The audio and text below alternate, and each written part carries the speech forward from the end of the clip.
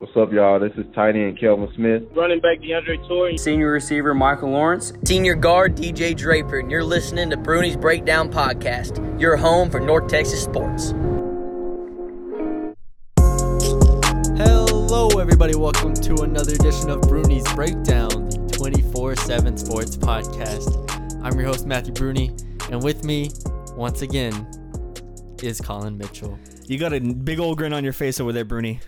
Colin, I don't know how we're going to get through this podcast. I'm going to keep it 100% real with you. It's not a tragedy, it's a comedy, as the Joker movie. That's why you got that grin. I don't know. Where's the face paint at? Colin, I don't know. I came to this establishment, this home, your home, Colin. I came in here and I told you I've never been more anxious for a North Texas football game. Yeah. And I knew that if they won, it'd be a lot of great spirits because, Southern Miss is this good team, good Conference USA team. And if they lost, it would just kill everything that all the naysayers we've been working for.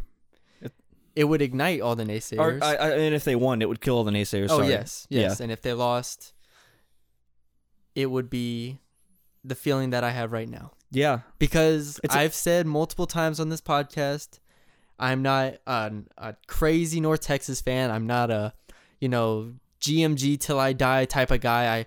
It's not because I hate North Texas or anything like that. I love North Texas. I go to North Texas, but being here and it's being my fourth year here, I've been able to be kind of objective. Yeah. And I feel like that's one of the good things when you come to this podcast. I feel like you're getting some good takes, you're getting some good insight, and you're getting a little bit of objectivity from us because we're not going to come on here and rush for takes, and we're not going to come in here and react like fans do. Right. That's what I feel like we do well in. And so to see the fan reaction today is not surprising to me.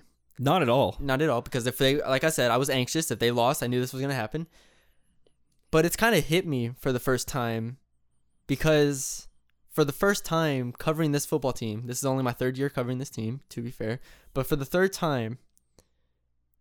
First time, but there seems like the team is void of hope. And that's how I want to start this podcast off. So, without further ado, Colin. That's a good way to open it.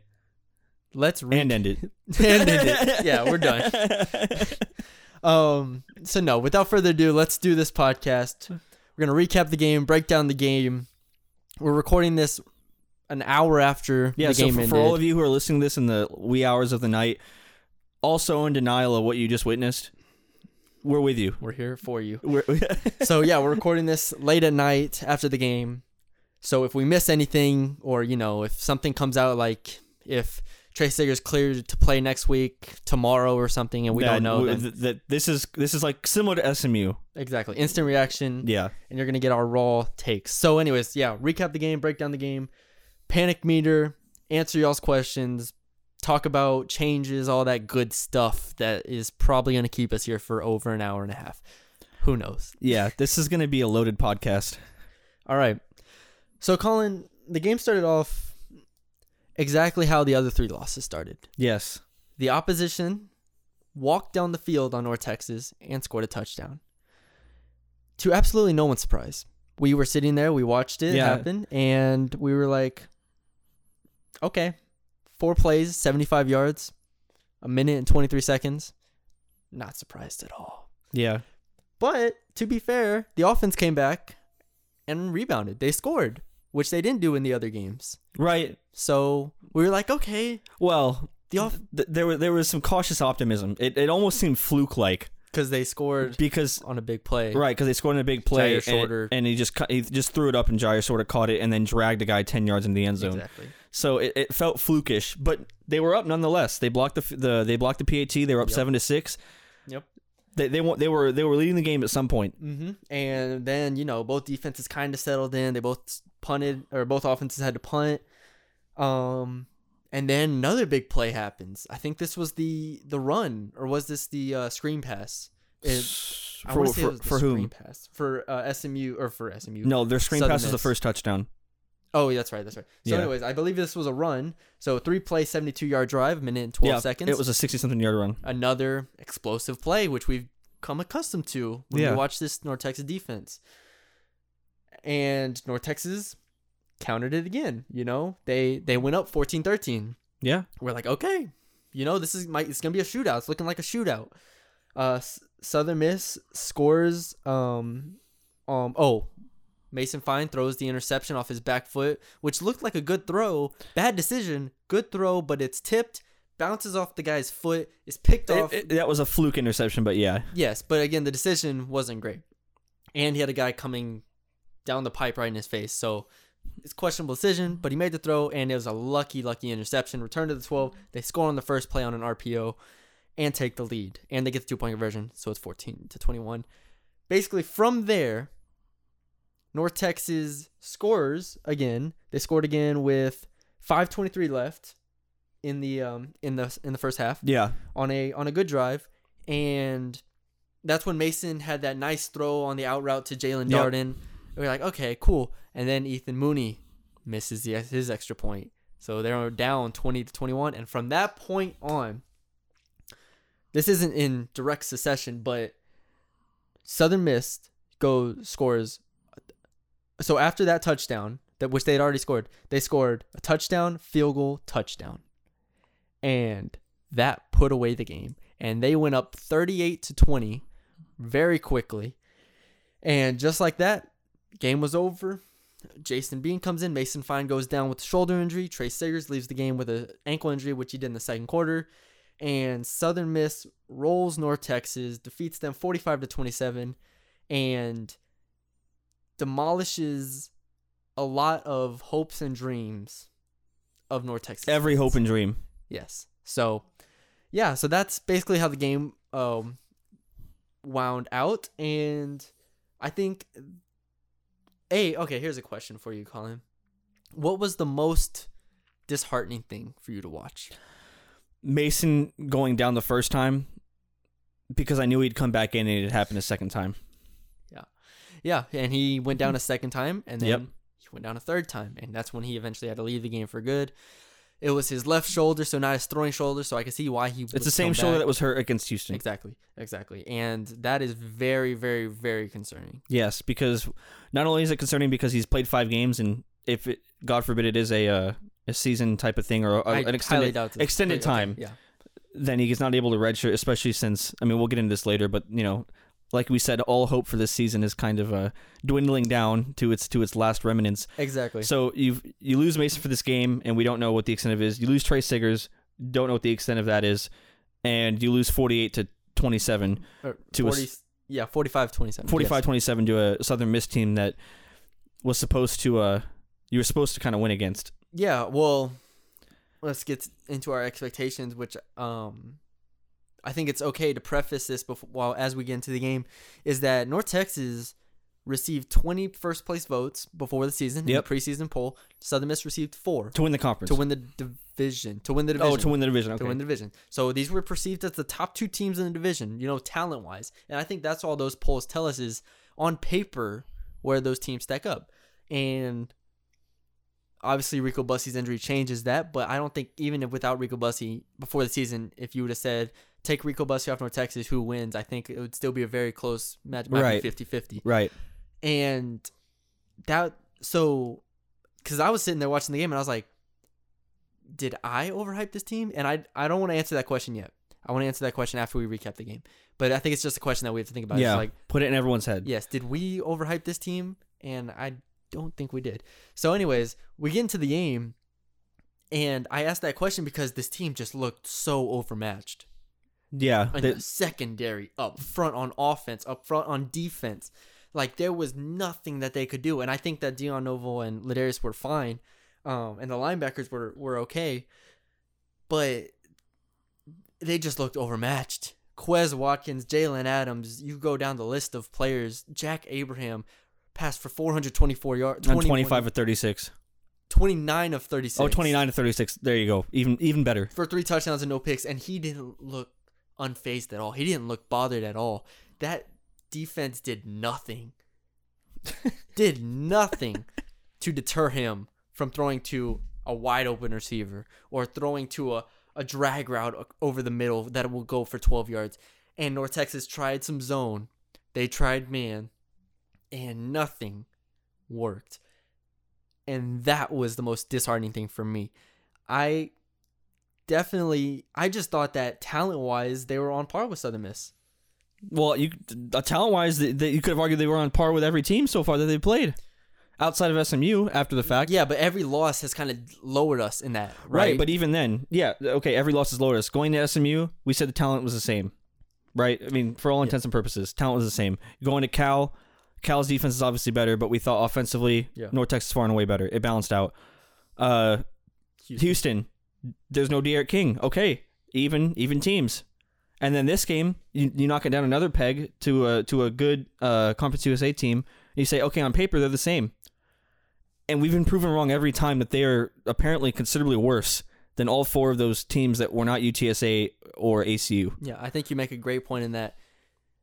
I feel like SMU to Cal to Houston to Southern Miss, I feel like there's been a gradual decline in quality of opponent. Now, Cal, Southern Miss, whatever, you can interchange them, whatever you want, but the decline is obvious. Right. And we continue to lower our expectations, be like, all right, well, surely we could play with them. No. Surely we could play with them. No. And this isn't even winning. This is just being competitive. Competitive, exactly. And so as the game unfolds and you watch the offensive line struggle to protect Mason, struggle to give him over 2.5 seconds to let a deep route develop, or 2.5 seconds to let someone get open, or just any amount of time to do anything in the pocket without taking a hit. Yeah. That was the first sign, like, they're not as good as this team. Like we knew Southern Miss's defense was going to be good, but they're not as good as Houston, Southern, SMU, and Cal. Right. They're good. They're a very good Conference USA team. Conference USA defense. Yeah. And so that was the first sign. And then the second sign is, why is Quez Watkins wide open every single time? Why is Jalen Adams wide open every single time? Why is number 5 wide open every single time? Like, what is happening? Why is Jack Abraham doing whatever he wants? Yes, exactly. And so then as that developed, then you're like, okay, that's another concern.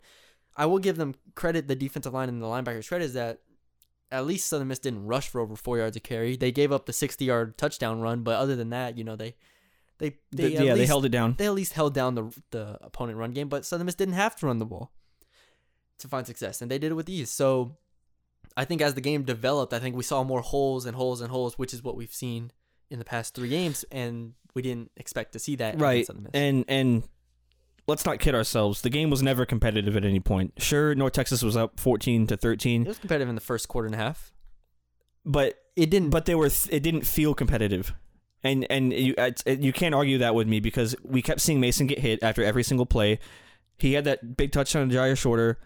It didn't feel sustainable. Exactly. You always knew that at some point North Texas wasn't going to be able to score on a drive, but Southern Miss would. I think the sustainability thing is the biggest thing because you look at North Texas' scoring drives. Okay, their first 3 scoring drives, which is basically when Mason was in the game. With Mason in the game, it was a 34-second drive. Obviously, the 2 plays 50 yards, a 1:13 drive, and a 2-minute drive. Now, those last 2 were 5 and 6 plays, so, I mean, it weren't, one big play, so they had to do something. But still, you have 3 scoring drives of 2 minutes or less. And in the other drives, let me read off the time of possession for the other drives. These did not score. 2 minutes, 58 seconds, 2 minutes, 8 seconds, 39 seconds, and 54 seconds, and then 44 seconds. None of those time of possessions ran for over 3 minutes.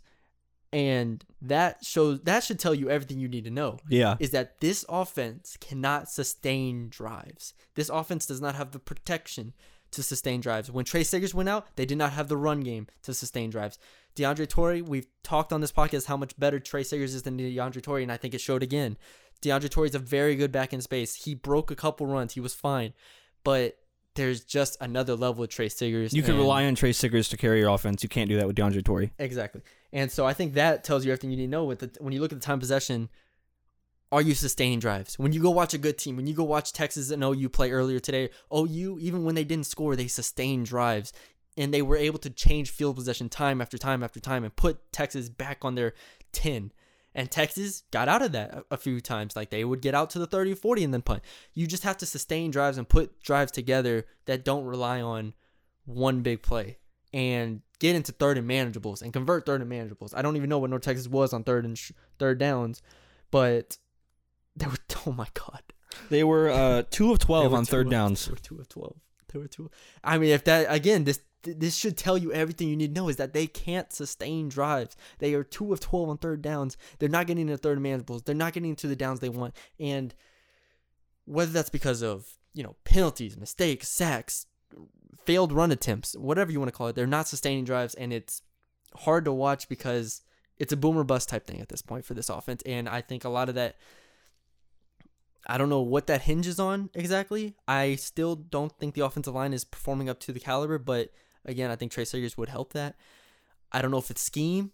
I feel like it all has a part in it. Right. There's more than one thing at play here now. Of course, but not being able to sustain drives is a majorly concerning thing to me. Yeah. And that was one thing that stuck out to me as well. It's just like, okay, if they don't make the big play, it's a 3 and out. If they don't, it's even more evident in Mason's numbers. Sure, he had 217 yards and 3 touchdowns, but he was 11 for 25. Yeah. So 11 completions for 200 right. yards. That's 20 basically 20 yards of completion. Yeah, basically. It's those were probably the main things. And defensively, when you look at the stats, it's always funny because you look at the defensive stats, you're like, oh, who led the team in tackles? Taylor Robinson did. You watch that game, you don't think Taylor Robinson had a good game. You don't think Tyreek Davis had a great game. You don't think Nick Harvey had a great game. Those are the top 3 leaders in tackles. Yeah. And they're making tackles because they're allowing receptions. There's just a lot that was alarming when you watch that game unfold. And, I give a lot of credit to Southern Miss. I expected them to be perhaps the best team in Conference USA, them, FAU, and North Texas. One of them, like entering this week, I predicted that one of them would win the conference. And I knew they were going to be explosive. I wrote this in my preview. Jalen Adams is explosive. They didn't even have their leading receiver, which I'm Jordan Mitchell. Jordan Mitchell. That was his name. Yes, who had 22 receptions on the year. They didn't have Imagine. It would have been way more of a manslaughter than it was. But yeah, so Quez Watkins ended up with 198 yards on 8 receptions. He averaged 24 yards of reception. Then you had 66. These are the receivers going down. 66 yards, 79 yards, and then 33 yards and 28 yards. Yeah. Tim Jones is the name of number 5, who I mentioned earlier on this podcast. Yeah. So, how about this, Colin? Let's do this. What group looked the best? Mason. That's tough. I don't know. Well, damn, I don't even know who looked the best. I asked this question. The only thing I can say is Mason because he was the only reason they put up points. Like he was literally the only reason he put up points. Nobody else on this team helped him. What about receiver? No, because you can say, okay, yeah, Jairus Shorter got open. That was his only catch.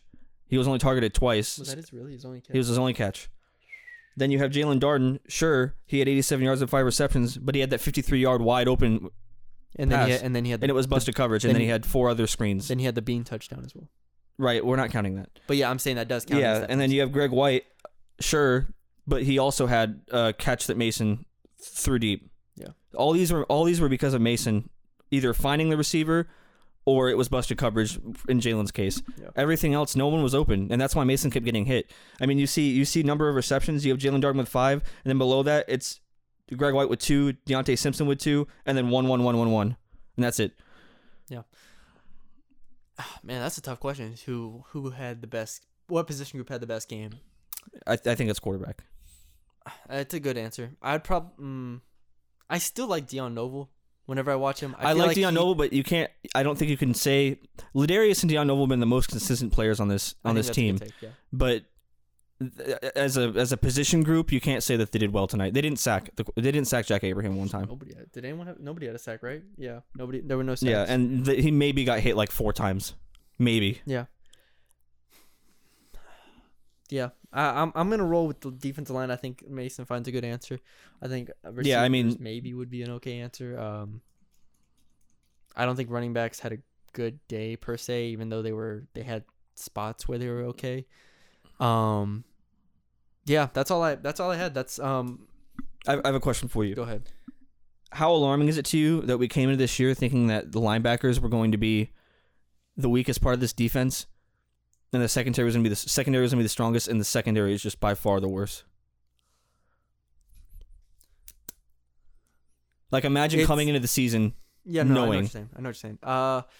It's very concerning because they're not playing well, and this is going to segue into my next point. But first, to answer your question, it's very concerning because I also don't think that the linebackers are particularly playing very well either, and I know that their speed is great, and they had moments where they showed that speed.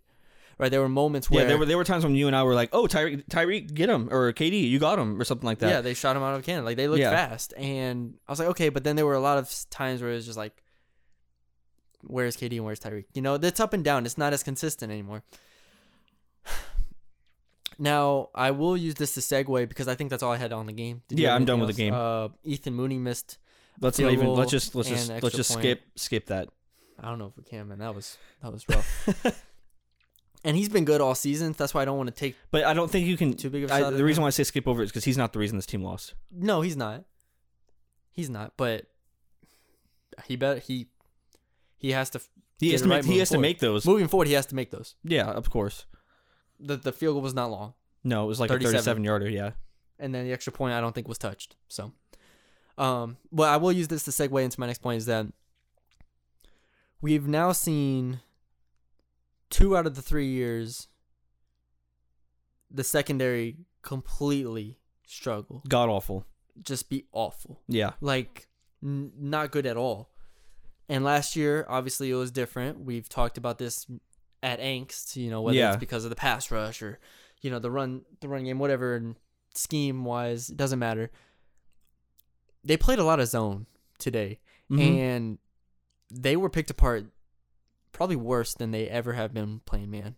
And I'm not going to sit here and say that I've watched the film and sit here and be like, you can't play zone here. Right, so-and-so has to do this or whatever. I'm not going to do that because I haven't watched film. I haven't watched anything. I'm not a coach. I'm not anything like that. I'm just a person here seeing what happened and reacting.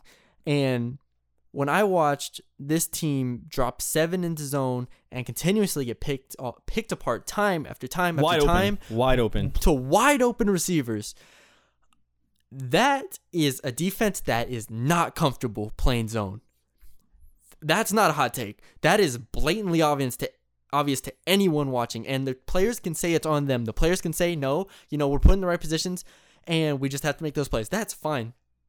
But at a certain point, if the person that I am coaching does not know what they're doing, and I'm telling them, what to do, theoretically, and I tell them to do it in the game, and they don't know and they make mistakes and they don't know how to do it, that comes back on the coach. That is not on the players. The players are going to go give it their best effort, do what they believed is the best, and do what they believe they were coached to do. They just looked lost. Yeah. And no one was even close. And I think that is the result of, this is now 3 years of Coach Reffitt's system where he plays man a lot of times. And I feel like it hasn't worked so far this season. And so it's kind of like, all right, well, let's just bring 4 and drop 7 into a zone. Let's drop it into, I didn't see what coverage they were in, cover 2, cover 3, cover 4. I don't know. Let's just drop.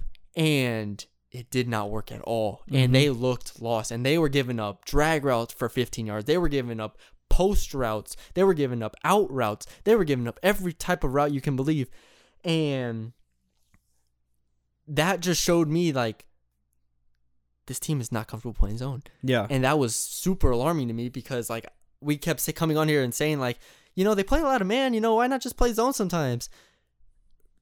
Don't do that. Stop. Like, I obviously, man wasn't working either tonight. Like, they had plenty of struggles on that as well. Taylor Robinson gave up a deep post. There were plenty of times where it's like, all right, man's not working either.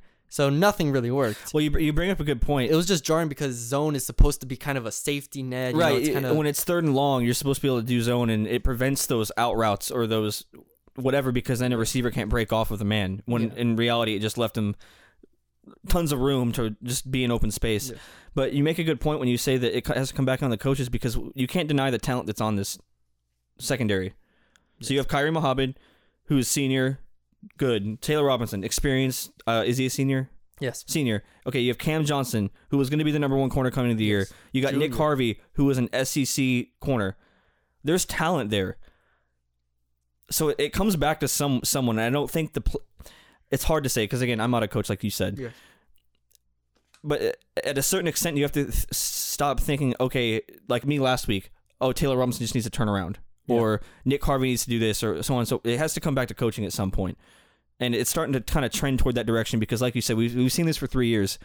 And the common denominator almost is that they don't have E.J. Agia and Brandon Gardner in their senior years. Yeah. They don't have that pass rush that they had last year. I mean, you bring up who they have in the secondary, and I think that's a great point, but let's strip away talent. Let's say that they're an average. Just some normal secondary. Let's say there's average players, average defensive backs for Conference USA.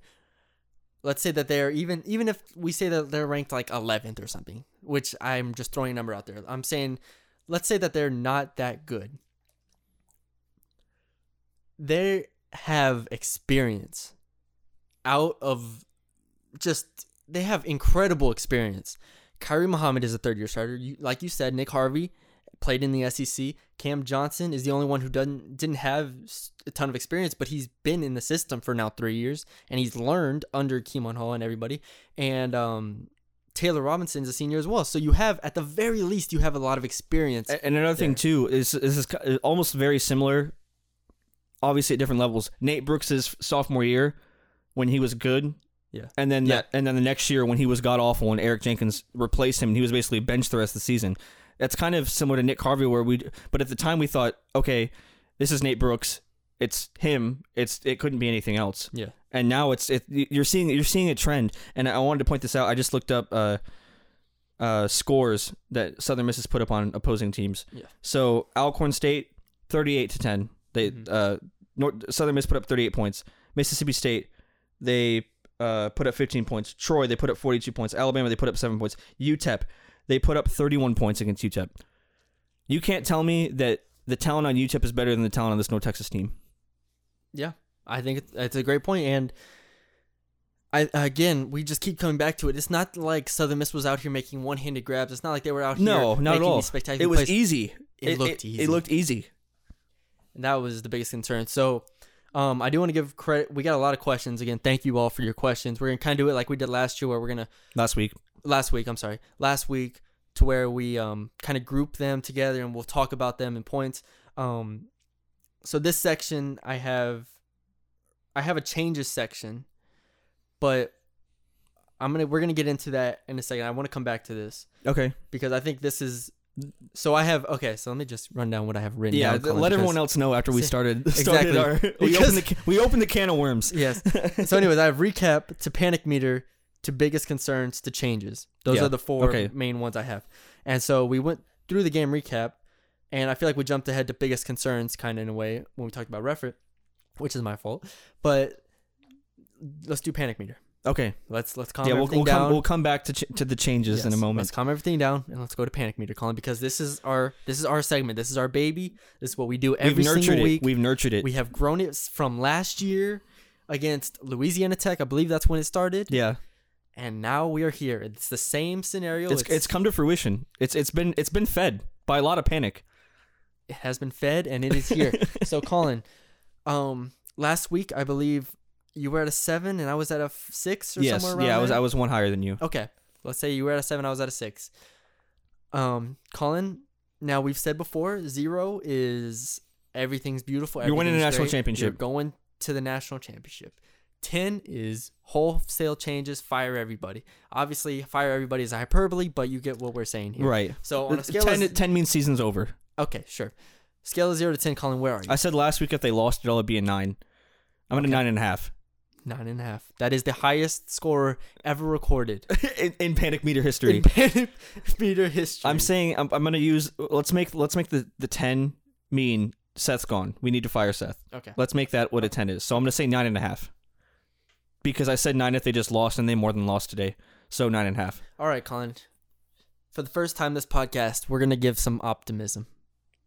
You going down to like a 6? No, I'm not going down, Colin. I promise you that. I am just looking at this. There is a shred of light, I believe, that keeps this from being a 9.5. So I'm going to say that this is an 8. That might be low to people. I understand. I'm glad you're here being the conservative one. But listen, there is a shred of hope. Just one sliver. But this season can be saved if North Texas wins out and wins the bowl game. I just want to laugh in your face, but I know that that's the only shred left. Look, it's a shred of light. If they win out and they win the bowl game, they go 9-4 on the season and win the bowl game, which I just said 3 times. It can happen. That is a shred of light, and their schedule upcoming. Let's run through their schedule. You got Middle Tennessee, you got Charlotte, you got UTEP, you got La Tech, you got Rice, and you got UAB. Okay, look. The only 2 tough games there are La Tech and UAB. And UAB is even shaky, which we saw against UTSA today. There's a real chance, not because this team's super good or anything like that, there's a real chance that this team goes undefeated for the rest of the season and it can win a bowl game. Okay. There's a real chance. Now let's stop laughing. Let's stop laughing. I know. It's good that you're saying this because me sitting here, I'll be the fan. I'll be the angry fan. Okay. Me sitting here has never seen it happen before, so I'm assuming it's not going to happen.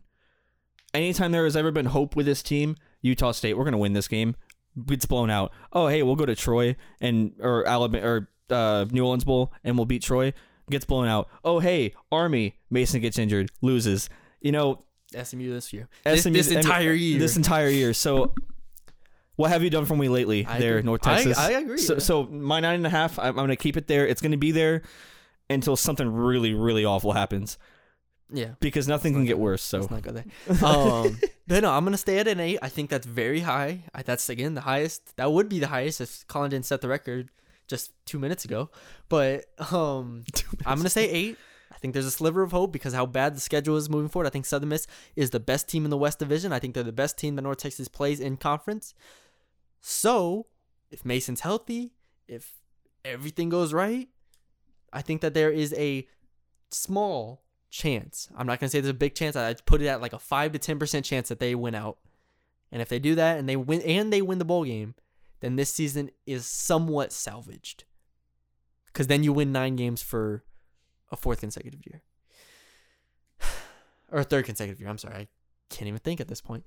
But yeah, so I'm going to say 8. You're at 9.5, Colin. Let us know where your panic meter is at, listeners. Is yours just an 8 flat? 8 flat. I was going to go 8.5, but I'm going to roll with an 8. We've never done halves before, Colin. You're just making up rules. I had to throw now. it because I couldn't say that the season's completely lost. Yeah, I agree. So we can move it down to a 9 if you want. Now, if they lose next week, then just blow it open. 11. Don't ask me. Don't ask me. But yeah, that's my panic meter. Send us y'all's panic meter, where y'all are at. Scale of 1 to 10. Send us like a 2-sentence explanation, like a discussion post. Answer and add the why. For those students out there. We're trying to expand our student audience. Yeah, our student reach. Okay. All right, Colin. Next on my that was an emotional panic meter. Next on my docket is the biggest concerns. Now, we talked about this during the game, what the concerns were during the game, and we talked about them kind of in a grander scheme.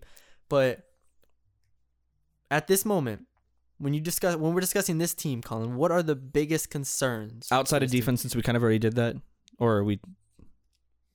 Give me. Okay, hold on. Let me rephrase this. What's a bigger concern, offensive line or secondary? And are those are the main 2? I want to make sure. See, it's hard to say that because it's lumping a lot into one thing. Yes, I would agree with you. Those are the 2 things that are they're the reason that this team is losing a lot of games. Okay. But there's a lot more to it. Like we mentioned this with the talent on the secondary. The talent on the offensive line is better than last year's. I mean, it's supposed to be, yes. It's supposed to be, yeah. On paper, I mean, we came to the year. Offensive line's going to be great. We got DeAndre Planton and Brammer's going to be playing at right tackle. The middle 3 are returning. The middle 3 returning. You got the Mosley brothers. So we're just going to say the talent's better there than last year. We're going to say the secondary talent's better than last year. Oh, the secondary talent is not better than last year. We're not saying the secondary talent's better than last year. No, if anything, it's on par. Okay, we'll say it's slightly worse. We'll say it's on par. Okay, we'll say it's on par. Because I think the safeties are better, but the corners are slight step down. Okay, we'll say whatever. Yes, they're not worse. Okay. There's no changes being made, and I think that's my biggest concern to the way that they're playing. Does that make sense? What do you mean? So, like, they went man forever, right? Okay. On the secondary. They finally went zone, but there was no adjustments in the middle of the game to remedy, tons of space. There was, for the offensive line, throughout Mason's whole entire career, they can't figure it out. It's just never been figured out. And it's just alarming to me that there's been no remedy. I think that there's a better chance of figuring it out game plan wise and like in the middle of game wise in the secondary than there is at the offensive line. Of course, the offensive line. But that's why I said the last 3 years. Yes, because it's been a common theme. We always thought it was on the talent. We always thought it was on Jordan Murray. But now you have a left tackle that played in a Power 5 conference. You have a right tackle that's not worse than last year's right tackle, and you have the two brothers, and then Alex Woodworth, who are all returners and have been in this system and they're seniors, except for one. Yeah. There's no reason why they should be. Mason is literally getting slaughtered every game. I mean, the shoulder injury shouldn't have been a surprise, or shouldn't have been a surprise. He gets hit every game like 20 times, I feel like. Yeah. I mean, it sounds bad, but I've been waiting to see if he can hold up. And it sounds terrible to say, but like nobody in the world can hold up what he's been going through. And it's funny because a lot of people say Mason's injury prone. Who the hell says that? It's just people I talk to who are casual fans. Okay. Yeah, not people who probably watch the like the people that are listening to us. But like I know a lot of people, like my a couple of my friends, I won't name who they are. Okay, sure. They always say, "Oh yeah, Mason's gonna get hurt," or Mason's knee, or Mason whatever. Yeah. But he gets hit double digits every game. Yes. So that's my biggest concern is the lack of changes when things are supposed to be looking up. Now, I'm trying to figure out changes wise because there's 3 different types of changes. There's changes before the season. There's changes on a week in a pre-week. Before the season changes are there. Okay, so those changes are there. Those changes are there. That kind of comes with personnel. Right. The personnel changes, you got left tackle, you got your right tackle, you have your 3. Then in the secondary, you got Nick Harvey, you got Cam Johnson. That's fine. Yes. And, I mean, even Dominique Harrison. Yeah, Dominique Harrison. You got depth at corner, whatever. The changes come schematically. I mean, like I said, I'm not a coach. Like you said, you're not a coach. Something has to... There's a hole somewhere. Because, you're just not going to tell me that this secondary personnel-wise... And let's throw Mikhail Sanders in there, too. Let's throw the nickel spot in there, too. Jameel Moore. Let's throw them in there, too. Because they are... Jameel Moore was right here, solid last year. Yes, they are the same players. Yeah. They are... Mikhail Sanders took the spot, and he was fine, the first couple weeks. He got beat a couple times today. He gave up a couple. And so we have to throw him in there, too. You're just not going to tell me that personnel-wise, those 5 defensive backs are significantly worse than Southern Miss's defensive backs. Not at all. And I know that kind of comes back to, when you look at the receivers, Southern Miss has better receivers than the North Texas on the outside. It doesn't matter. But, again, I feel like anybody would have got open today if they were running the same routes. Like, if you swapped the receivers for North Texas and Southern Miss, the North Texas receivers would get open the same way that Southern Miss's receivers were not doing anything special. No, they were standing there with their hands up saying, hey, throw me the ball and I'll run for 20 yards. Drops, too. Yeah. But, so that's all I'm trying to wrap my head around. And you could even argue defensive lines the same way. Obviously, they've been the most solid unit so far, like we said earlier, but they didn't have a sack. No. You have Ladarius Hamilton, who's arguably one of the best defensive ends in Conference USA, and you have Dion Noble, who's arguably one of the best defensive tackles. Those two should be getting some push up front, and Jack Abraham did whatever he wanted. Yes. And they also brought Joe Azogu and Jamie King a lot off the year, so they were coming with 4 a lot. Yeah. Which doesn't mean you have to have sacks or pressure, but, eventually, at some point, you have to do something. There has to be something. Eventually, you're going to get through. So, yeah, my biggest concern is, I guess, those 2 position groups, but the main thing is there's lack of fixing these issues these past 3 years. Yes. Okay. We do have one question about this, or that we kind of lumped into this. Okay. So here we go. Mean Green Football sent us a question about. Okay, he said, "Do you something about? Do you think incoming recruiting classes will be made? Will help close the gap up front, basically." So he asked basically, do you feel like the incoming recruits and not only this year but last year, the class of 2019, even the class of 2018, maybe to an extent, do you feel like those guys will help shore up the offensive line and shore up the defense line as well? Jordan Murray, the person who we've talked about several times on this podcast, responded. Who we thought was an issue. Yes. On this offensive line. Yes. He responded and he said LOL to that tweet. All right. Jordan Murray cannot laugh at anything. Jordan Murray cannot come on here and call anybody out on Twitter, okay? I don't want to hear it. I don't care if this team gives up 30 sacks in a game. I don't want to hear Jordan Murray on Twitter adding people. And first of all, does he follow me? I don't even know if he follows me. If he does, cool, whatever. To find a tweet and just type LOL into it and not put any effort into it and just make people feel bad about themselves for asking genuine questions to a podcast when you yourself have been a very big problem for this team for 3 years. I don't want to hear it. I don't want to hear that at all. And I have to protect I don't want to make it sound like I'm calling. I am calling him out. I have to protect my listeners. I have to protect people who listen to this podcast and want to ask questions because they should feel safe to ask questions on Twitter. I don't want Jordan Murray calling people out. I'm tired of that. So, like you said, Alex Woodworth has not had a great season, but he's damn sure an upgrade over Jordan Murray. And you mean DeAndre Planton? Yes, what'd I say? DeAndre Torrey? You said Alex Woodworth. Oh, yes, I'm sorry. DeAndre Planton has damn sure been an upgrade over Jordan Murray. I highly doubt Jordan Murray listens to this podcast, but if he does, he can DM me or whatever. But you can say anything besides LOL to that. So anyways, I just want people to feel safe when sending a question because don't worry about what the hell Jordan Murray has to say. All right? I don't care about that. I just wanted to address that real quickly. But to answer your question, I do feel like the 2019 and 20 classes will help shore up the front line just because they're so high rated. I mean, we'll see what they can do. They have a long ways to go to get there, but I feel like there is some potential to help in the future. So you were saying with this current coaching staff, no changes. Ooh. That if they develop on a steady track to be okay. So here's the thing. It's interesting because when you look at the offensive line right now, when you look at where they were rated in high school, it's kind of like anything. So for instance, Clayton Tune was an 86 rated out of high school.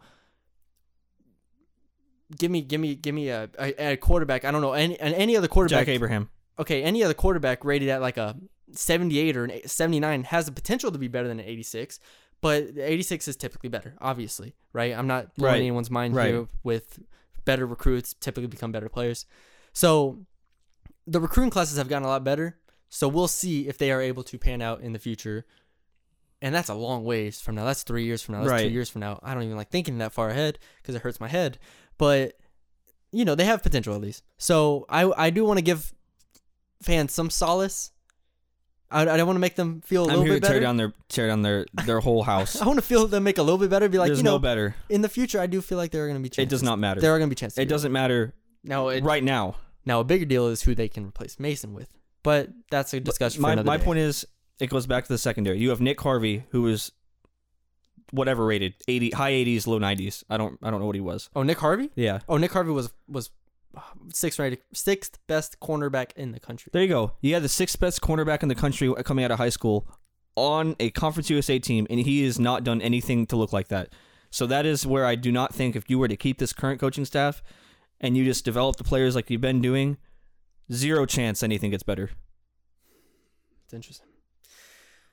Well, I can't follow that up. Well, anyways, again, I think there is some solace moving forward, but we'll see. Yes, the players are more talented coming in than past draft or recruiting classes. Yes, that can't be denied. No, but it's how you develop those players and how you coach those players. And so far this season, I haven't seen anything to where the good players that they do have been performing up to what they should have been.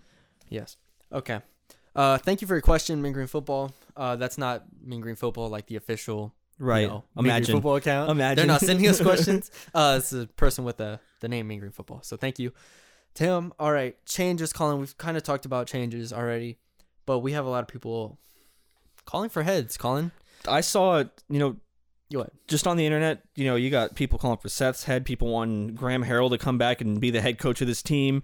I mean, you got people resorting to a lot of crazy things right now. Obviously, Bodie's head has been on the block for a few weeks now. Ref, it's recently been added. So everyone doesn't seem to be safe online. Now, nobody. Do we want to start off with coaching changes or personnel changes? Just open it up however you want. What feels natural to you, Bruni? I say we go players to coaches. Okay, let's go players to coaches. Do you think any depth chart changes will be made in the depth chart? I can't even speak. It's hard to say, right? Because tough. Okay, it's hard to say because there's no backup that you look at and you're just like, man, I really want to give him a shot. Right. Quinn Whitlock? If no. Jameel Moore come back? Jameel Moore, sure, but he was already replaced, so that I don't count that one. Mikhail Sanders to the safety position? I would do the Mikhail Sanders to safety just to try it. I just rotate him in. Just see what it is. But the only one that I guess I could think of, I gotta root for my boy Oscar Attaway here. If Trey Siggers is out for an extended period of time, he has 4 games. Throw him in there. I like that. I don't hate that at all. I was saying today, throw him in there. Okay, and we've talked about at lengths. DeAndre Torrey is a good back. Yes. But when you see Trey Siggers just run people over and make something into nothing, and DeAndre Torrey not able to do that at all, unless he's in open space, give someone another look. Lauren Easley's clearly not 100%. Nick Smith has not been what he needed to be in the past or now. Give Oscar a chance. Throw him out there. I still think you have to redshirt him, but I don't. I like the 4 games. Just play him for 4 games. See what happens. I like the 4 games. If he wins you a game, he wins you a game. Yeah. Obviously, I don't think you'll need to play him against like Rice or UTEP or whatever. No. But you can use him smart in situations. I don't hate that. I've hated before when you brought up Oscar Attaway on this podcast, but I don't hate that. For the first time, I don't, and that's if Trey Siggers is obviously if Trey Siggers is fine. If Trey Siggers is fine, then keep him. For instance, for Trey Siggers left the game with an ankle injury. I highly doubt he'll be out for more than 2 weeks. Like let's say unless it's a high ankle sprain that's bad. But yeah, but it didn't. Yeah, his injury didn't appear that bad. So let's say theoretically he's out for 3 weeks. Give Oscar those 3 weeks. Yeah, give Oscar those 3 weeks. Doesn't hurt anything. Who knows? It gives him experience. Yeah. So I don't hate that. Personnel wise, I'm trying to think. Are we assuming Mason's out next game? No. Okay. No. Then I wasn't making because it's his non-throwing shoulder. Right, but I mean, even still, it was 2 weeks ago after he kind of hurt it, and he hurt it again. So like, I'm terrified for him, dude. He didn't come back to the sidelines, right? I believe no. He went to the opposing locker room, which you informed me on the North Texas side. I don't know if this is on the away side because I never go over there. But on the North Texas side, there's an X-ray room on the home side. So yeah, okay. Well, maybe he's going to get X-rayed. That's not a good thing, but it's not. Well, okay. I'm just gonna say if Mason is not here next week, yeah, I don't want Jason Bean out there. Who do you want? Give me Austin. He can throw. Jason Bean, I'm not saying it's bad, but this team is not built around running quarterbacks. Like that can be. I'm interested. You're interested. I don't know. You're interested. I don't know. You could do some stuff with like RPOs. I think they both have to play. If Mason isn't there, I think they both have to play. I think just like rotate him in and out. I don't want to do it in and out, but I think Austin Annie has to. For instance, if Jason Bean goes the first 3 possessions and they just maybe get a field goal out of it or something, Austin Annie has to come in, and then you just have to give them both chances. I think because they're completely different players, and I think at the very least it gives defenses something else to look at, right? Because neither one is very like good as far as like a consistent starter goes, right? Who knows? I think Mason will be back, but I don't know. But that is your take. I'm curious to see if De'Aaron Griffin starts next game. Did he start this game? Yeah, I don't know if he started, but he played a lot of snaps. He played a lot of snaps. 1 reception for 7 yards. How many targets? 1. That's good. Yeah, 1. It might just be Deontay Simpson time. I mean, he had 2 catches, and we didn't see him on the field that often, I don't think. I mean, I saw him a good amount of times, but I didn't see him more than Deion. I saw him about the But same. he wasn't like a number one read like Deion has been. Oh, no. It might be Deontay Simpson's time. They haven't used any other receivers really in any young receivers. No, I mean, outside of what they've been having out there, they don't really have anything else. We saw Greg White a lot, more than we've ever seen him before. Mm-hmm. It's either Greg White or Deontay Simpson time, I think, on start opposite of Jair on the outside. Which doesn't really matter because they're all going to get snaps. Right, but I don't know. Yeah, it's hard. Deontay Simpson at least had 2 targets and Greg White had 5. I don't know. I'm just throwing something out there to see if it sticks to the wall because that's where we are at this point. That is where we are at this point, Colin. Offensive line wise, do you put Thomas Preston back? I don't know. Is that a hot take? Alex Woodworth. Is that a hot take? We saw Alex Woodworth get blown by. We did, but we saw everybody on the offensive line get blown by. That's a fair point. I think Jacob Brammer's probably the weak spot at right tackle right now. Man, whenever he's a sophomore, whenever you said in fall camp, whenever Ladarius was going at him and getting in his face, I've never ever wanted you to just take that back and act like that never happened ever. Get stuck in your head, right? Yeah. Now every time he gets blown by, I'm like, dang, Ladarius did that. We should have seen that. Yeah. It was red flag number 1. I think there might be something change up front, but I don't know if they have anything. What that could you better. change? Thomas Preston, maybe if he can play right tackle. I don't know if he can or if he's restricted to a guard position. Who knows? But on the outside, they don't have a ton. I mean, Chandler Anthony, I believe, is inside. Cole Brown, I believe, is inside. They don't have a ton of experience. Yeah. So I don't know. Thomas Preston is a senior though, so like you said, who knows? Maybe he can. Maybe he'll come in for somebody. I don't know. It is worth mentioning that Sasai Mose, the center, keeps having bad snaps every now and then. Yeah, it's weird. Which is very annoying and completely kills a play. So yeah, and kills Mason. Then does kill Mason. Yes. So, anyways, I think that's all the personnel stuff I have. Like you said, there's not a whole lot you can do when there's no guy that really jumps off the page. Here's one thing I am interested about, though, is the amount of snaps that Kevin Wood and Mike Linehan are playing at linebacker. I didn't see a ton of Larry Nixon. Did Larry Nixon get a tackle? I didn't see. He had 1 tackle. Okay, but Larry Nixon is a redshirt freshman. Kevin Wood's a true freshman. And Mike Linehan is a senior, but he is a player who we both have understood to not be very good. As far as which sounds really mean. Just say it for what it is. Which sounds really mean, but it's that type of podcast. But we expected Mike Linehan to be more than what he has been. Right, we expected him to start. I expect him to compete for a starting job, and I don't know if that was ever the case. So now he's behind Kevin Wood, from what we've seen at least. I'm kind of concerned with that backup linebacker rotation. Throwing the Murphy brothers. Doesn't matter. They're I don't know if they're going to be better. I mean, Kevin Wood's been good, but he's been good for a freshman. Right, good for a freshman. True freshman. But I'm saying if Mike Linehan, we talked about this last year with Jordan Murray and Bramer, if Bramer's on a big drop off, throw him out there, gets experience. Exactly. Same thing with Mike Linehan and the I forgot which one plays inside of the Murphy brothers. Gabriel. Same thing with Gabriel. If he's not a big drop from Mike Linehan, throw him in there. Yeah. He's already playing special teams, so it's true. It's true. Yeah, it's not like he's redshirting or anything. All right, that's all the personnel stuff I have. Now we're getting to the meat. Okay. Are you ready to? It's time to put our lukewarm takes, lukewarm take hats on because we can't be emotional about this. We're not a hot take podcast, but we'll be lukewarm. All right, no names, please. Asks. I'm gonna summarize your question because that's all I have written down is the word ref it. Is it time? That's all he asked, I think a lot of people are asking this question, whether it's to us or to their friends. At that last home game were screaming his name. All right, Colin. So, is it time for North Texas to move on from Troy Reffitt? I think that is a polite way to say it. I guess yes is my short answer, but who are you going to replace him with is my next answer or next question, I guess. I think there's Okay, so here's the thing. If you did get rid of Troy Reffitt, I believe that the next in line for defense coordinator spot, just from what I know about this team, just from what I've gathered as far as experience goes, is Clay Jennings, who's the cornerbacks coach. Clay Jennings and Troy Reffitt are best friends. Okay. Do they both go? Okay, well, no, you can't fire everybody midseason. You just can't. You can't. You have to have a cornerbacks coach. Right. No. I'm just and and it's not like basketball where you fire coaches midseason in the NBA or something like that. Right. In the NFL, you fire a head coach obviously, but then you have, an interim coach step up, and you keep a lot of position. You keep your position coaches. And a lot of times in football, you never see people mid-season hiring new. It's always someone interim. Yeah. I think first of all, let me just say, I would be shocked. I would be shocked if any coach was fired.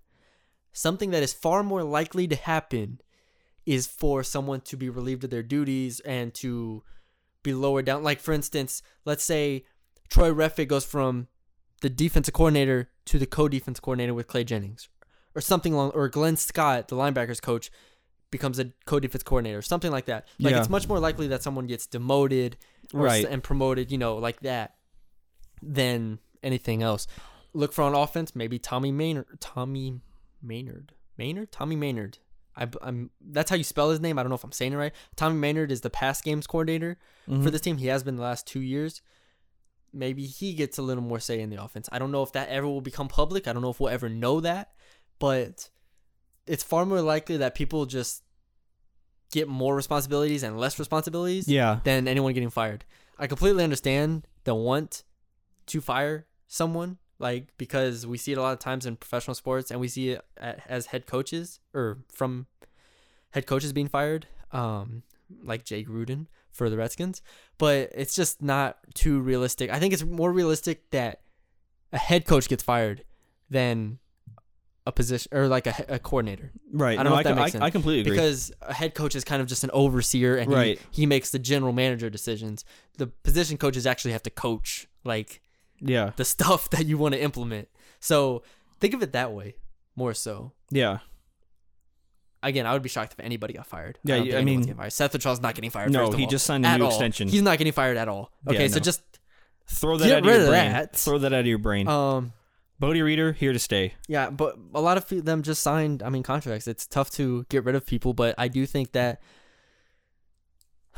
is a chance that we could see some different people start to make some decisions in the room, start to get louder voices, whether that is Clay Jennings, who's been at 10 universities, including Texas Tech last year.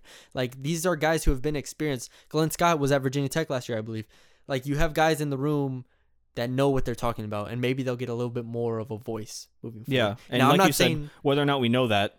Yes, okay, again, whether or not we know this. And I'm not saying that they don't have a voice already, because from what I understand is that they're all really good friends, and I've seen, Clay Jennings and Troy are BFFs. Yeah, there's no coup happening. Yes, there's in the defensive side of the ball. But I just think that maybe Tommy Maynard will get a bigger say. Maybe who knows? We'll get a bigger say. I don't know. But there will be, I feel like, at least some sort of hierarchy change in a sense. I don't know what that means. I don't know if we'll see that. I don't know how we'll see that. I don't know if we will see that. But it's something to look out for. Nonetheless, I will definitely. Okay, then I'm going to follow it up with another question, because I don't feel like fans would be satisfied with your answer. Damn it. Okay, go ahead. Who's getting fired at the end of the season if it continues like this? Man, dude, you can't give up 45 points to Southern Miss. You can't give up. Let's say they they play middle and give up 31 points, and let's say they play UTEP and give up 28 points. Let's say they play a team, but the thing is, we don't have. When they play bad teams, I feel like they should be okay, because UTSA was a bad team. Okay, UTSA. If Frank Harris was in that game, I promise you, they don't only score 3 points. I agree. 100% promise. Oh, completely. That's a game. I feel like at this point, it's not a game, but it would be. You can't even say that. I can't say it with complete confidence. But regardless, I'm just saying I feel like Reffitt's the most likely, because of. You just can't have bad performance like this. And Seth Littrell, one important thing to note is that Seth Littrell is an offensive coach, right? We've known it since he's gotten here. Right, so he gives all duties to the defensive coaches. Exactly. He has no say. I don't want to say no say, he but has a say. It's similar to like Jason Garrett in the Cowboys. Jason Garrett's an offensive coach. Him and Kellen Moore do the whole offensive thing. He said, "Hey, yes, man, I don't remember the names." It was Rob Marinelli, and now it is a person whose name I right, but it's the two guys, the young guy and the old guy, and he gives the reins to them. Same with Sean McVay and the Rams. He gave it to Bill Parcells. That's all his deal. It's his baby. It's almost like co-head coaches, almost. Yeah. So, anyways, Chris Richard is also a name. There you go. And then there's the young guy, but I forgot his name. Yeah. And okay. Anyways, So yeah, I just think that's probably my answer. I would say ref it if this continues because I believe Seth Littrell is a offensive coach, and so, but then they just hired Reeder. I feel like that'd be Reeder tough. Stays. I don't know, but I don't know if it's fair, but right. But how do you, so what kind of changes do you think they could make to make anything better? What immediately? Oh, you mean just in general? If you can do it immediately, sure. If you can't, there's nothing you can do immediately. I don't think coaching wise. I don't think anything will happen immediately coaching wise. Not even coaching wise, just schemes or. We are working under the assumption that Seth Littrell is coming back next year, right? Correct. Because I think at this point, once you lost this game, he's here. Because if Littrell leaves, obviously that includes wholesale changes. Right, Seth isn't leaving because one, he's not getting fired, and two, if the team continues on this trend, even if they do get some wins, he'll be here next year. Yeah, probably.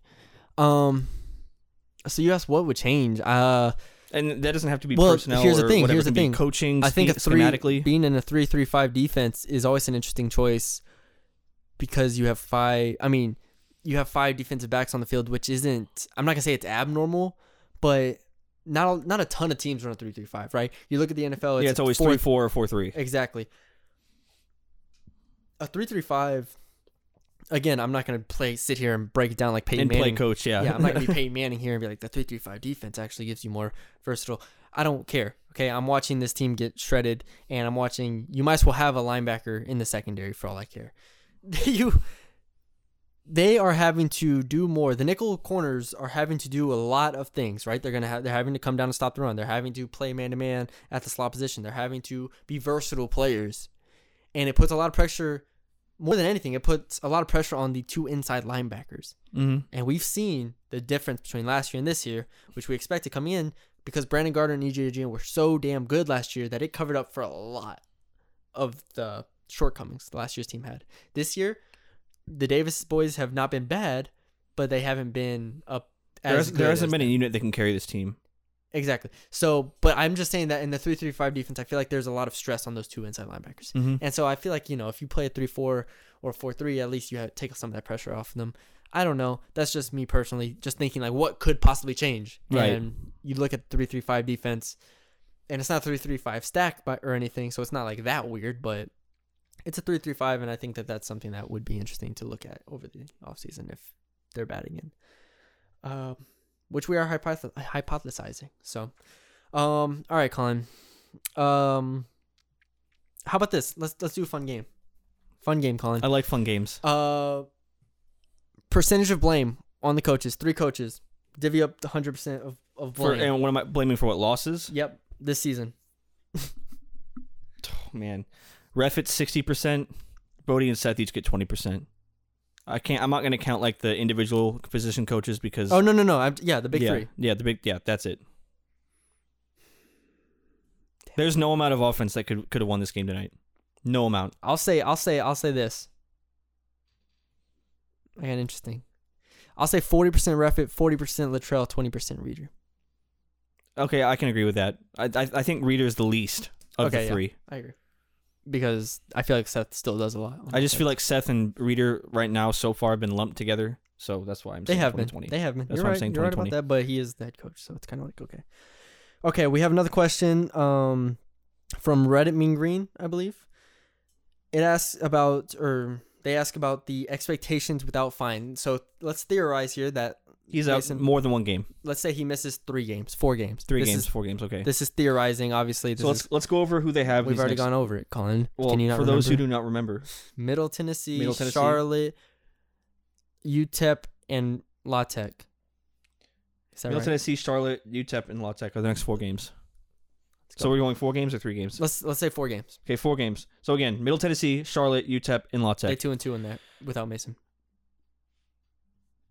I'm 100% confident in saying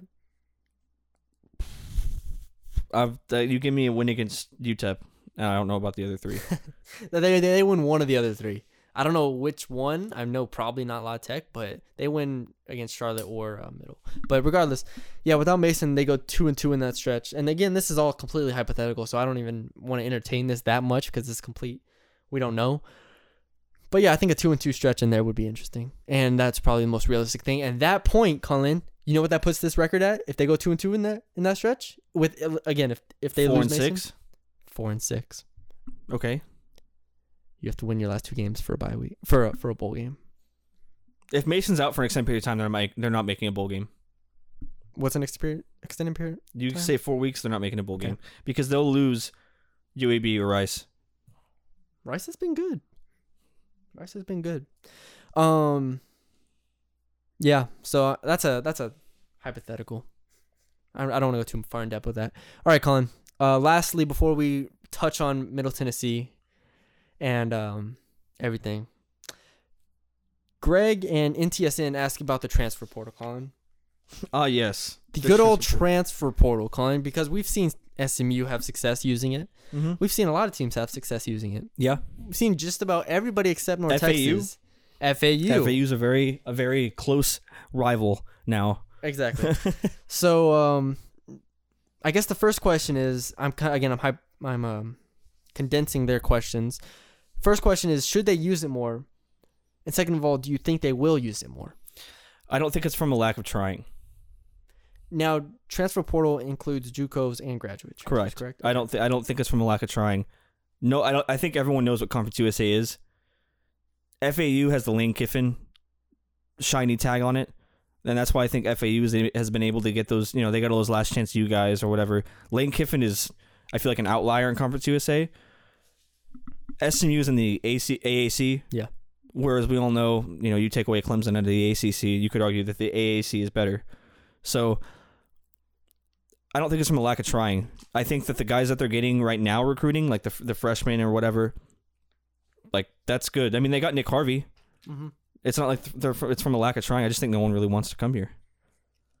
It is tough, obviously, because there's a limited amount, especially when you look at graduate transfers. Mm-hmm. There's a limited amount of those guys, and they most of the time go to other Power 5 schools. They go to most of the time they want to go to a place where they can throw themselves in the NFL, basically. Yeah. So graduate transfers are tough. I think JUCO would be the way to go, and we've seen JUCO players have success here, right? DeAndre Torrey, EJ Agia, Lauren Easley. Like, you go down the list of players that have had success here as JUCO guys.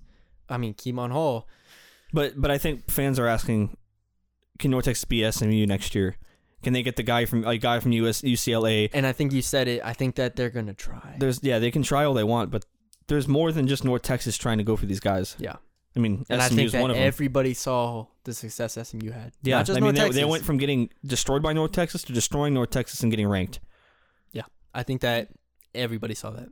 I think TCU saw that. I think you go down the list of teams, everybody saw that. And so I think that there's going to be an even bigger, and we've seen the transfer portal blow up over the past 4 years, right? Like, we've seen it go from this thing that, like, okay, you want to transfer this, that, whatever, to now we see players in like the just announcing it. Yeah, we see everything in the transfer portal now, and I think it's becoming like free agency almost. Yeah, it's becoming a popular thing amongst kids. So I think that maybe the usage of the transfer portal increases, but I think that teams wanting to get those players also increases. Agreed. So, I think we answered the question that question adequately. So yeah, do we think that they're gonna go after those guys? Yes. Do we think that they will get them? Probably not. Probably not. I mean, Nick Harvey caliber player is good. Yeah, but most schools aren't looking for a. Who's the other graduate transfer I'm thinking of? Dominic Harrison. Oh, DeAndre Plant. I'm sorry. Yeah, but like Nick Harvey's example, he's been injured twice. He's almost damaged goods. He's older. Everyone's trying to get like a younger guy, like SMU. They got guys that were just kind of playing and now wanted to be full-on starters, and now look at them. Yeah. So yeah, it'll be interesting to see what they do over the offseason. It'll be interesting to see where they go. Do you have any other thoughts before we move on Middle Tennessee? Anything that's just been bothering your mind? Man, I feel like there's a lot to say. I just feel like we haven't been as detailed as we needed to be, and I don't know if that's just because it's just all kind of been bad. Well, the thing is, okay, here's the thing.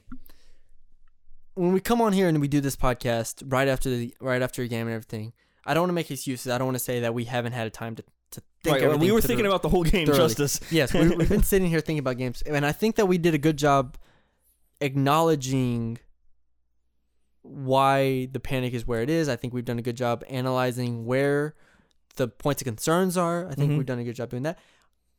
I think the reason why you feel that way, and I feel like the reason why this podcast hasn't been 2 hours long, is because this has kind of been building up over the past 3 weeks.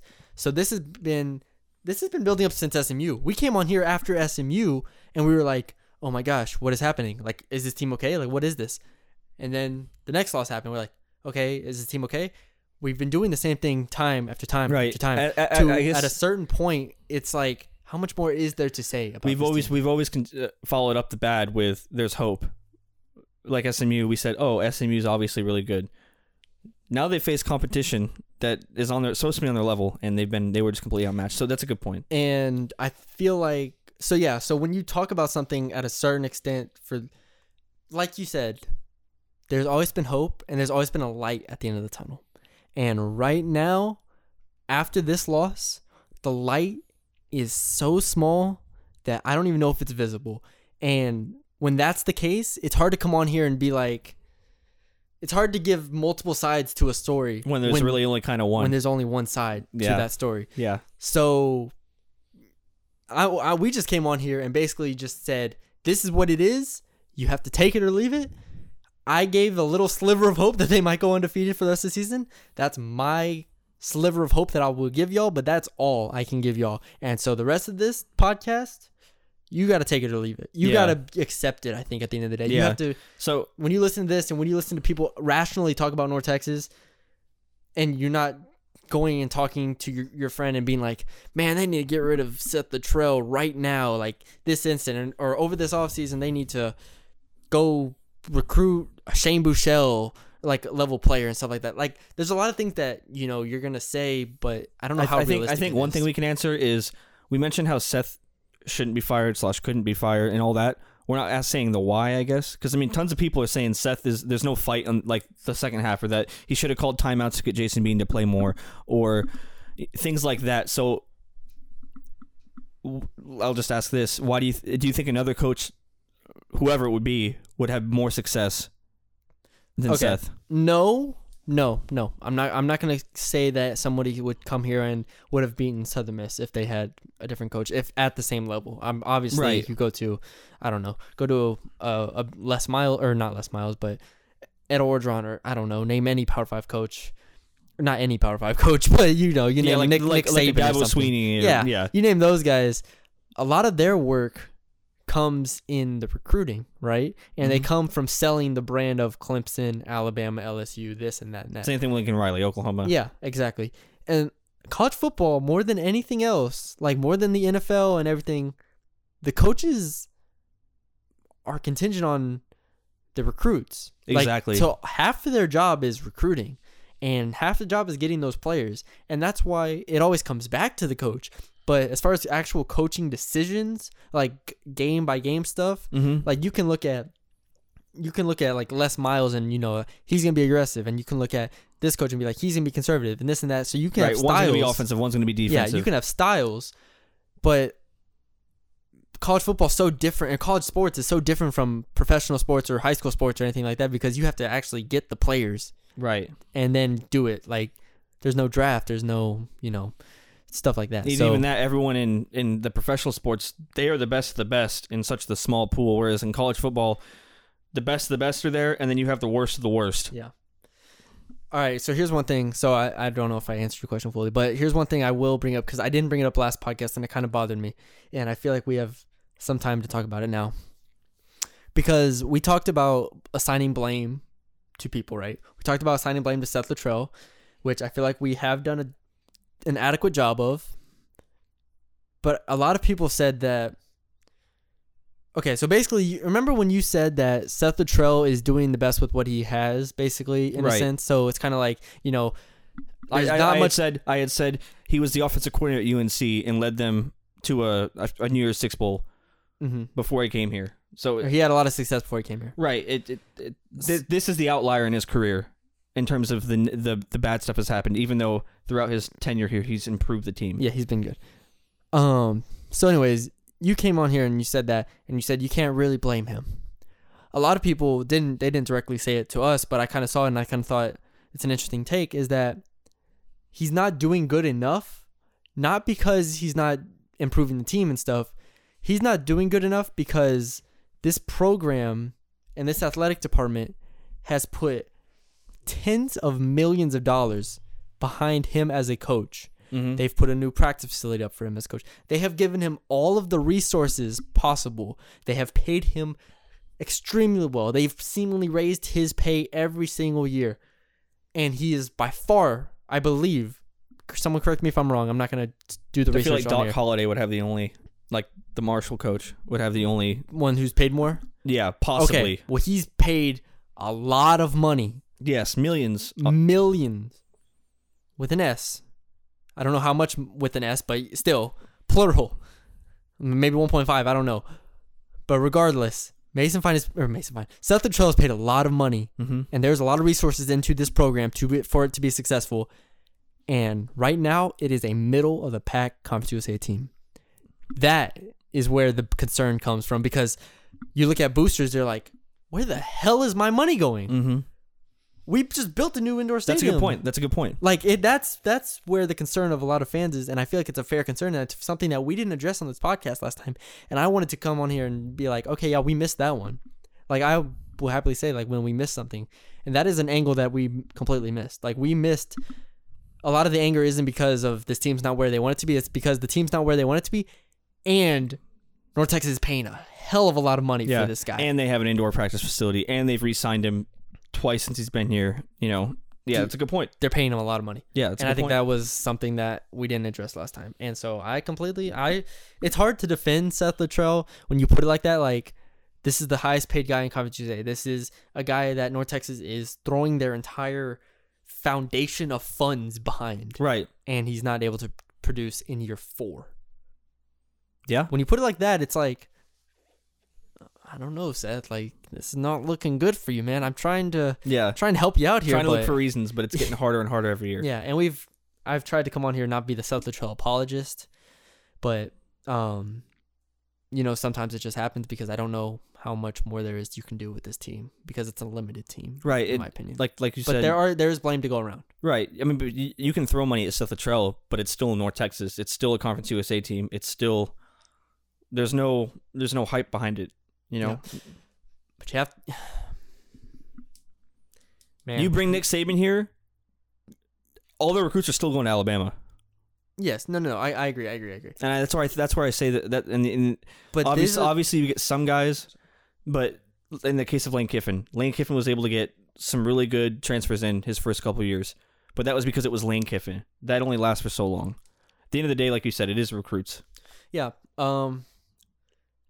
You know what I almost caught myself saying is that, like, you're the highest paid coach in Conference USA. At some point, you have to win a conference championship, and we're gonna end this section of the podcast just by saying that dream appears to be dead for the foreseeable future.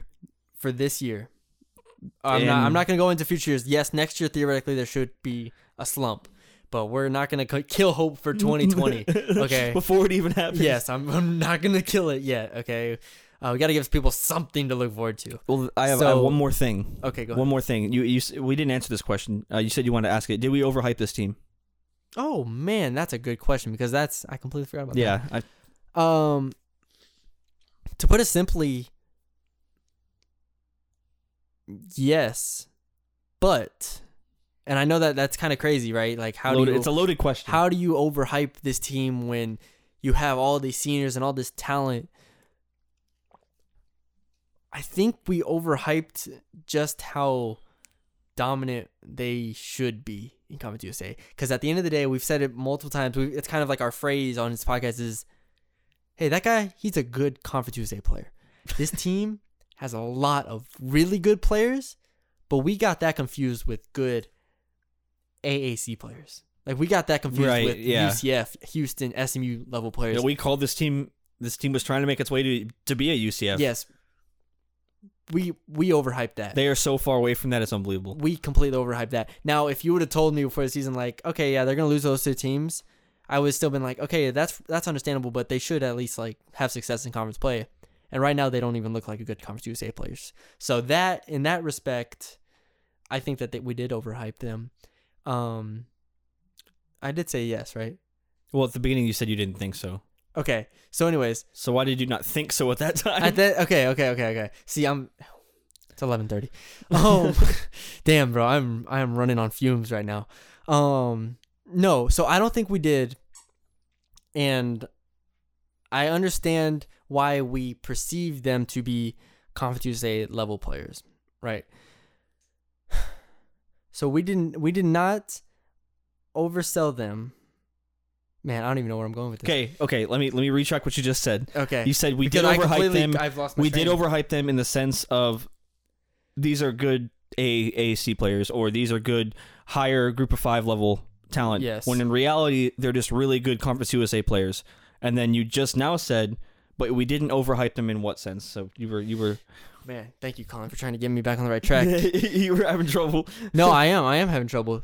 Just because thinking about this kind of makes you rethink the whole last 6 months when you were talking about this team. No joke, man. It really does. It makes you think about that time when I'm sitting here writing conference preview stuff and I'm going through list of players of like, oh man, Rico Bussey is the top 3 receiver. Or, Rico Bussey, Mason Fine, top 10 duo in the country for. Yes.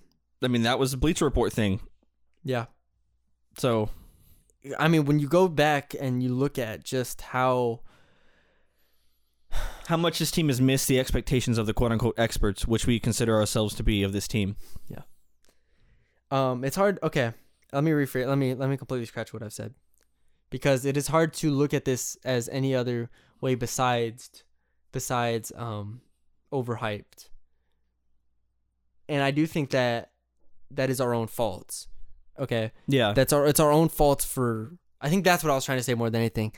It's our own faults for looking at this team as world beaters when they're just a Conference USA team, right? I don't think it would have been too high of expectations to expect them to go 6-2 in conference play, and that's what I had them initially. I had them at 8-4 and 6-2, but they're just not there. They lost 48-27 or 45-27 against Southern Miss, and so when you put it like that, and when you say all this, I guess they are overhyped. Or I guess they were overhyped to start the season, but I think they were overhyped by everybody. Right. This was earlier, not just us. Like we said earlier in the podcast, they received 20 of the 26 votes to win the division. Everybody thought of them as a really good team. So, yeah, I completely butchered that, but yeah, that's all I have to say about it. You know what I'm going to say? What are you going to say, Colin? We did not overhype them. Okay. You expand on your reason better than I do. Go ahead. So, I don't think we overhyped them because, one, injuries so far have not been favorable, but I'm not going to use that as an excuse. But you did. But go ahead. But I'm saying that, like, today's performance, yes. You have Rico, a lot different things can happen. But Rico Bussey, I'm still going to say on here that he's top whatever we said him in we said top 20, I think, receiver in the country. I still agree with that if he's healthy. Mason Fine, still a top 10 quarterback. The talent on this team, I don't think, is the problem.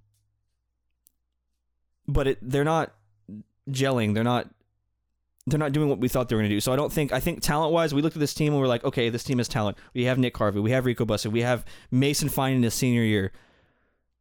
You name those names still, and you say, okay, those are talented players. And I think they're better than good Conference USA players. You can put Nick Harvey probably on any Group of 5 team, and he'd be starting coming into the season. Yeah.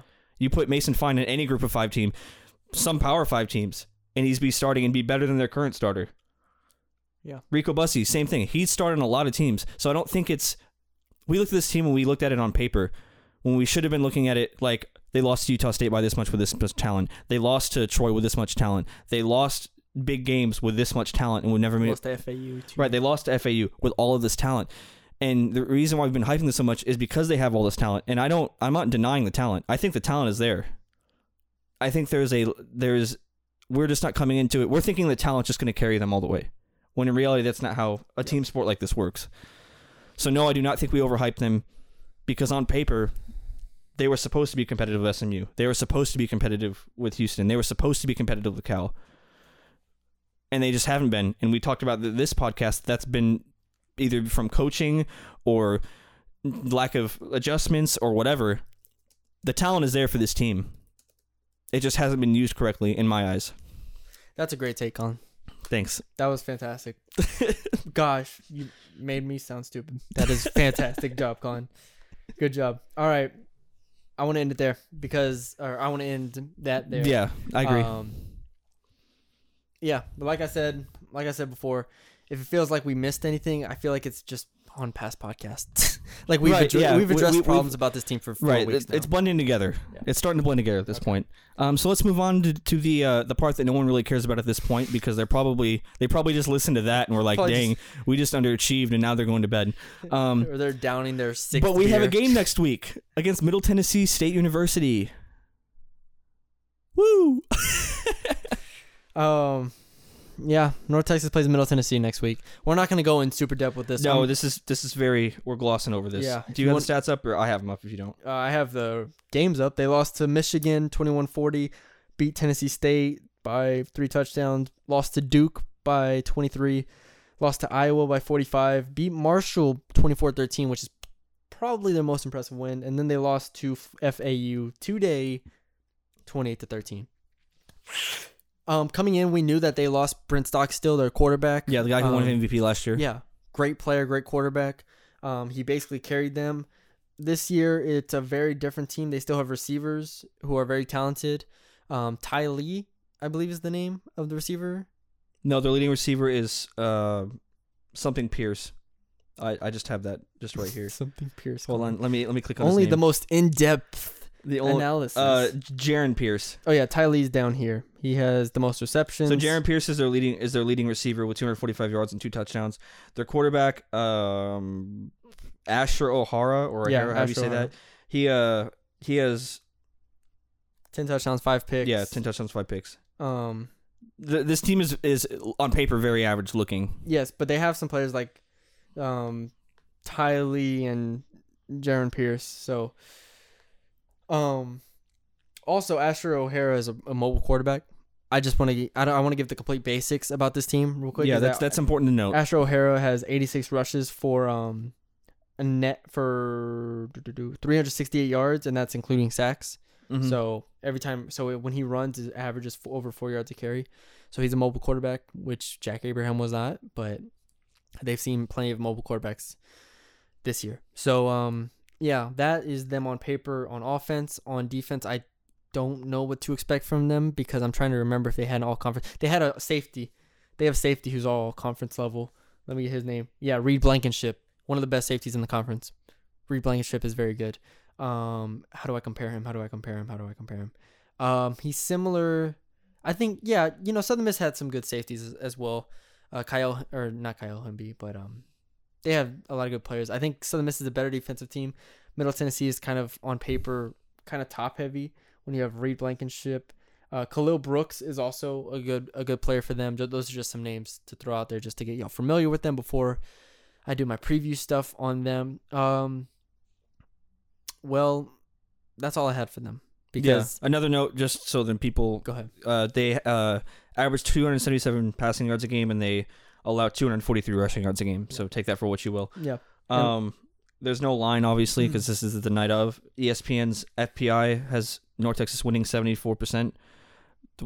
What do you think the line should be? And this is just obviously very limited knowledge on Milton. So last week I said the line was 8.5 for Southern Miss. No, did I say North Texas? No. So you said the line would be 4.5 for Southern Miss, and I said 1.5 for Southern Miss, and it ended up being 3.5 for Southern Miss. Oh, okay. So that's when you texted me. You were like, "Oh yeah. Okay, yeah, you're right. Okay, so for Middle Tennessee, line for North Texas, 2.5. Oh, okay. I'm gonna say 4.5. Here's a question, and also this is Mason Fine's status is not known right now. We're assuming. Yeah, I'm assuming he's playing. Yeah, me too. Real quickly, attendance wise, it'll be announced 13. It won't look like more than 8. Woo! Yeah. I'll tell you one thing. The Houston game was sold out. I feel like that was a lot of people's like, yeah, I'm gonna go to a North Texas game this year. I'm gonna go to that Houston game. That Houston game looks good. That was their game to go to. That and homecoming, which is I believe against UTEP. Yep, and those are the two games. And if they continue playing like they have been, I don't even know about UTEP. You don't even know about UTEP. But yeah, like the Houston game is something that everyone's had on their calendars. Like, oh, Houston's coming to Apogee. Oh, we got to go to that game. Like, people from Houston were coming. Yeah, let's get our friends and go. Like that's the type of game you go to if you're just like a casual dude. Like Houston's coming to town. You don't go to the Middle Tennessee State game. You don't go to the Middle Tennessee game after you just got mopped by Southern Miss. Yep. So keep an eye out on that. Hopefully that there is a little bit more. We'll be there. A little bit of support. We will be there. So you at least got 2 in attendance. We will be there, Colin. All right, predictions. Colin. We didn't have our predictions for the score. I don't even want to predict, but we gave our lines. That's good enough. We'll have our predictions in our weekly preview. Yeah, once we figure out more about who's playing. Colin, let's take a deep breath. I think everybody, all our listeners, let's take a deep breath. Because I don't know what to say. It's been a good run. It's been our thing this whole year has been this is it. And it actually feels like this is it. Like it feels like we've hit the end, and barring some unforeseen miracle, ladies and gentlemen, tonight was your season. Oh man. Okay. We got to keep some sort of fan interest. I already told you I'm at a 9.5. I don't have fan interest. Here's the fan interest. Basketball season's coming up, and is the basketball season yet? And the basketball team looks really good, guys. You're not gonna want to miss our breakdown of Thomas Bell on the outside and. You sound very sarcastic, but like the team's actually really good. The team is good. So yeah, we'll start getting into the basketball. Well, it was going to be 2 weeks from now, but we might move that up. Might expedite that. we might expedite that depending. If y'all listeners want to hear basketball stuff in 2 weeks or a week, let us know. Hey, there you go. Let us know. So yeah, guys, we thank you for joining us this episode. I'm not gonna make it sound like this is it. It sounds like this is the end of the season.